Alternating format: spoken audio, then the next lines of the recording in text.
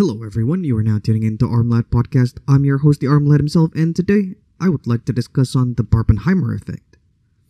So what is the Barbenheimer effect?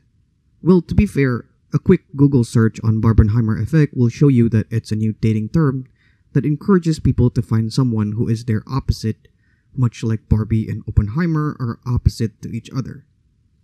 Though I much prefer to call it the Barbenheimer Theory. Calling it the Barbenheimer effect means that this is a dating trend that arises due to worldwide phenomenon of Barbenheimer, and that means it's more of just a cool thing to do rather than perhaps having any merit to it. The Barbenheimer Theory, as I would like to call it, means that I personally posits this as a working hypothesis that I will be testing, though not rigorously through active research and paperwork, but rather a simple observation of daily life of the people around me. Now, before we dive in, spoiler warning for both movies, so if you haven't watched any of the two movies, proceed with caution.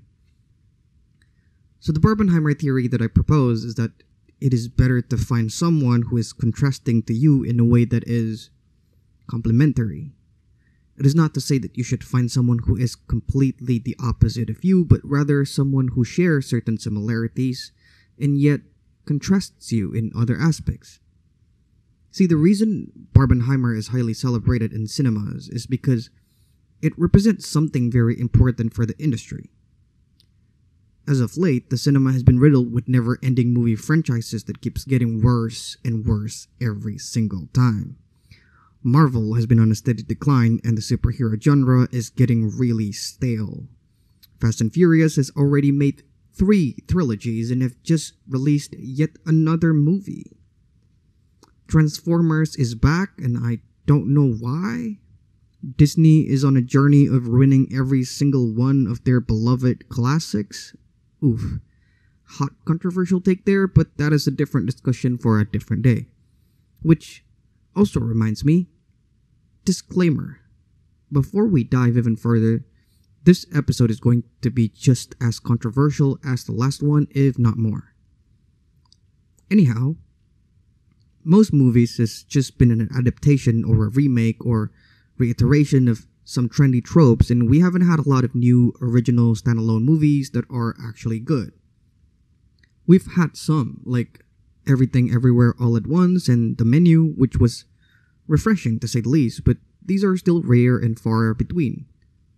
And Barbie and Oppenheimer are also one of those new original standalone movies that are actually good, which was released on the same date. Which goes to point number 1, timing. On top of that, these two movies are made with a lot of passion and care from both directors, going so far as creating practical effects for the movies, with Barbie causing scarcity in pink paints and Oppenheimer dropping real bombs. Which goes to point number 2, values. Both movies also revolves around the concept of when ideas or, say, imagination meets reality and seeks to discuss a very real and current problem that are happening in our society regarding very real objects as well, with Barbie discussing socio-political issues through Barbie doll and Oppenheimer discussing geopolitical issue through the atom bomb. Which goes to point number 3, goals. It's not to say that they're exactly the same because one is sociopolitics and the other is geopolitics, but there are some similarities there, which I think lends itself to an even more accurate picture. So let's discuss these 3 points before we get into the contrast. Timing. I think this is by far the hardest pill for me to swallow, personally. And just before I say anything, please keep in mind that at the end of the day, these are all just theory. My theory. I'm not claiming this to be entirely true or accurate. It's a working hypothesis. But I think timing inevitably plays a pretty vital role. Say what you will about time, whether age is just a number, time is an illusion, time is a man-made concept, or whatever it is. Time exists, even if only relatively so. What I mean by that is, even if time doesn't exist, or even if it's unimportant, people have different timing, and that's kind of undeniable. I might have graduated at 21. Some people maybe 22, 23, some other 19, 18. Now, regardless of age, if I am at the time in my life where I am settled, my career is pretty stable, I have a living space that is pretty secure, I guess, and I am done with the trials and errors of relationship, done with the fun and games of dating and one-night stands, and I'm ready to settle down, basically. I can't be, or perhaps shouldn't be, with someone who is still pursuing their dreams, trying to build their career, and still finding their way in relationships, not exactly knowing what they want, and for the most part, still want to go out and party and have fun and all that thing. Because the truth is, we don't know how long they'll be there. We don't know how long it will be until they're actually ready to settle down. And I don't think it's fair for them to skip their youth, not being able to do what they want to do, have a little fun, make a lot of mistakes, and just go straight into parenthood when they're not exactly ready for it. But it also wouldn't be fair for you to have to wait without any uncertainty of when this will end, because your life also needs to go on. You can't just keep your life on pause for someone else. And yes, it is possible that they're growing or, say, improving at a higher speed than you and will in no time catch up with you because you're, say, relatively slow at making these progresses. But then that might also mean that at some point they'll surpass you and you'll get left behind. But that also doesn't mean that you can't pick up your speed or they can't learn to slow down either. My point is, there is a lot of caveat and exception to this. It's not a one-size-fits-all kind of thing. It's not a rule. It's a guideline more than anything. But having similar timing means no one is rushed and no one has to wait indefinitely either. Then again, if someone is worth the wait, then by all means do wait for them. You don't have to rush at life. It's not a race. All I'm saying is that timing is an important factor to consider, and having similar timing would be greatly beneficial. Though, it's not just coincidental timing, but also pacing. How far you want to go in life, how fast you want to go in life. It's like if you're walking through life and the other person is sprinting through life, and you're counting on that split second where you guys are in the same spot and neither of you actually wants to change your speed, then, the timing is still off. Second thing is value. I think this is much more clear-cut. I think you guys understand what I mean by having similar values in life. Because if you're going to be together, which means you will be operating as a unit, it's really hard when you have different values. I mean, yes, two truths can coexist, absolutely. And yes, having different values can widen your horizon and you can learn from each other and grow and be better and all that jazz. But if you operate based on two different values, it will be significantly harder for you to work as a unit. Say one of you is very future-oriented, with big dreams and ambitions, and you need financial security or, say, a huge amount of savings to achieve this. And the other person is very much seize the day, live for the moment, carpe diem kind of person. That means that every day will be a little game of tug of war. That there is a way for people like this to be together, but it's not a difference in value, and I'll get to that when we go to the contrasting part. But essentially, having a different value means you'll probably end up understanding each other's perspective anyway. You'd weigh out the pros and cons and learn to see the world from the other person's worldview and philosophy to living, and end up either compromising to find a middle ground, one person eventually agrees with the other, or work together to combine both your philosophy and create a new one. I don't really know the possibility of the last one happening, but it should be possible, right? Either way, you'll probably end up with a similar core values. So moving on to the third one, goals. It's honestly not that much different of a case than with values. It's not to say that you have to have the same goals, of course not. Everyone has their own goals, and everyone is at least a little different from another person. But you have to have a similar enough goal so that, once again, you can work as a unit.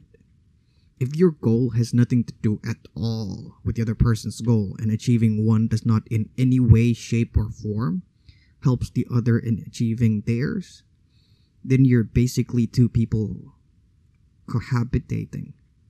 Which I guess is perfectly fine if that's what you're looking for. Or it's back to the same case. Either compromising, finding a middle ground, one eventually leans into the other, or create a new goal together.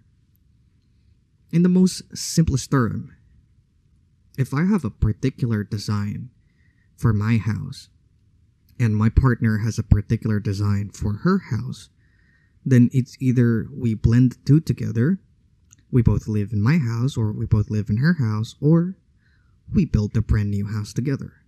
Those are the only options. You can't just live in your own houses. Again, unless that is what you want, then fine by me. Now, when I say these three things need to be similar, and keep in mind it's similar, not the same, but similar. It's not to say that you need to find someone who is just similar with you from the get-go, but it's to find someone who is willing and able to sync up with you and find common ground one way or another. But these three things are things that in one way or another, sooner or later, you're going to have to work on. So now, what about the contrast between the two? I think at the end of the day, depending on how critical you want to compare and contrast these two movies, you'll inevitably find more similarities and more contrasts than what I would be presenting here. However, these are the ones that I found and I've included in the Barbenheimer Theory thus far. So anyway, Barbie talks about art, as Barbie itself is a work of art. And Oppenheimer is about science, as the atom bomb is a scientific discovery. Now, both of them, like I previously mentioned, revolves around the concept of when an idea meets reality. The difference is one is in the form of art and the other is in the form of science. One talks about how to feel, like when Ruth says to Barbie, "Now feel," before disappearing like a magician. And the other talks about how to think. And though not as representative, I believe the final line in Oppenheimer is, "I think we did," or something like that. Basically, it's emotion versus logic. It's masculinity versus femininity. Again, I'm not saying masculine equals male and feminine equals female. It's just energy. Barbie talks about acceptance, coming to terms with your flaws and even accepting others for theirs as well. Oppenheimer talks about providing and the responsibility as well as the consequences of providing, say, an atom bomb. Barbie talks about the harsh reality of the world where women are mistreated, if not downright abused, and how we can come to accept the world as is, which is evident by Barbie's decision to go to the real world despite getting cellulites and all that, despite getting catcalled in the earlier part of the movie and even butt slapped. And Oppenheimer talks about providing this atom bomb in the hopes of ending the war, only for that quote-unquote gift to be abused and dropped on Japan willy-nilly, and Oppenheimer was not only discredited for his services, but his name was even tainted and attacked, even by the people he worked with. You see, back in the days where men has to be masculine and women has to be feminine, men were asked to be chivalrous, to be a gentleman, and women were asked to be gracious. And since masculine energy is to provide, men were asked to be chivalrous, to provide regardless of the circumstances. Since feminine energy is to receive, women were asked to be gracious, regardless of the circumstances. So the wounding of men is to provide, and instead of being met with gratitude, it was met with disdain or a spit in the face and had to be gentle and provide still. And the wounding of women is to receive all the mistreatment and abuse and had to be gracious still, accepting everything with open arms. Now, before I go too far in this tangent, the contrast is exactly that. One is to feel and one is to think. One is more emotional and one is more logical. I mean, yes, it would be nice if both of you is just as emotional or both of you is just as logical, because then you both wouldn't argue so much and would understand each other a lot better. But life sometimes demands you to be logical and other times it demands you to be emotional. If you are to be a team, a duo, would you want your partner to be the same as you or someone who can actually think differently than you? Someone who can offer you a different perspective? Because then that way you can still be logical while still being mindful of the feeling of everyone involved. The next one is art and one is science, meaning that one of you is good at the more practical things, like maybe fixing things around the house or maybe math and finance and all that stuff that is more exact and precise and facts and grounded.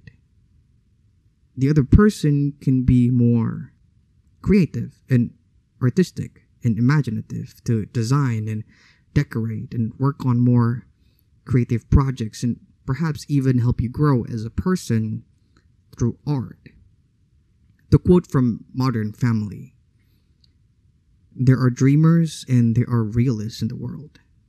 You'd think that dreamers would find dreamers and realists would find realists, but more often than not, the opposite is true.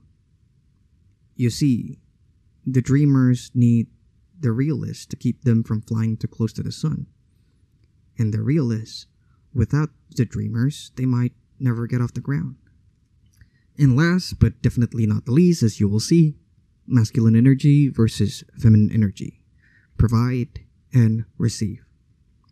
But you see, people aren't either completely logical or completely emotional or completely a dreamer and completely a realist. And they're also not completely masculine or completely feminine.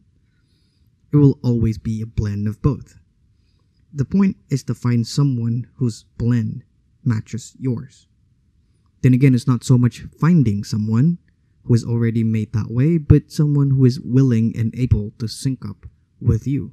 So going back to the idea of that couple where one is more focused on the future and saving money and the other is more of live in the moment kind of person, if you guys have the same value, be it the future oriented or the present oriented one of you can be the dreamer and plan all this extravagant and luxurious vacation, and the other person could be the realist and come in with ways to cut the budget or finding more budget-friendly alternatives to the same idea.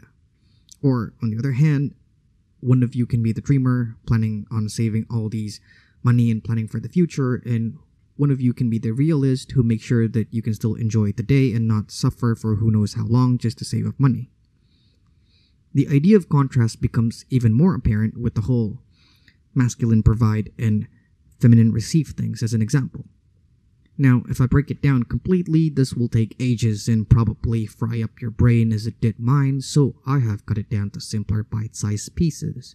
So for this, you might want to take some notes. Now, if your partner has too much masculine energy compared to your feminine energy, you would feel overwhelmed because he'll be giving you all these attentions and pampering you and spoiling you with affection, and you don't exactly have the capacity to receive all that. If your partner has too much feminine energy, you will feel exhausted. He'll provide all that you can, and yet it will never be enough. If your partner has too little masculine energy, you'll feel neglected or undesirable. And if your partner has too little feminine energy, you'll feel rejected or unappreciated, if not downright useless. So, depending on how you feel in your relationship, these are probably your imbalances. Now, does that mean you have to find someone else? No, not really. These things can be cultivated, though that would be a different discussion for a different day, but essentially either of you can learn to be more masculine or feminine just as much as you can learn to be more logical or emotional or creative or practical. Now, on top of those imbalances I mentioned, I do want to just add a little bonus here. As I've touched on before, there is such thing as the wounding of men and the wounding of women. Now, without getting too much into the nitty-gritty of what it is and how it happened and whatnot, wounded masculine demands and usually resorts to physical abuse, while wounded feminine lashes out and resorts to verbal abuse. Wounded masculine needs to be met with masculinity to meet the demands, and wounded feminine needs to be met with femininity to be validated and heard. Of course, it's not as simple as it sounds. I do highly recommend seeking professional help if this is an issue like couple counseling, but that is probably a rough guideline for a temporary fix. Anyhow, that concludes my lengthy Barbenheimer theory, in which you have 3 things in common and you have 3 things in contrast with one another. Then again, remember that this is just a working hypothesis, so do take it with a grain of salt. And even if I'm right, the point is not to find someone who is made for you, but to find someone who is willing and able to balance you out in the right way. Which also means that you have to be just as willing and able to balance them out in the right way. And so that way, you can both learn and grow as a person, work as a unit against the trials of life, and create a relationship that works just for the both of you. It's been me, Aramlat. Thank you for listening, and I'll see you in the next episode.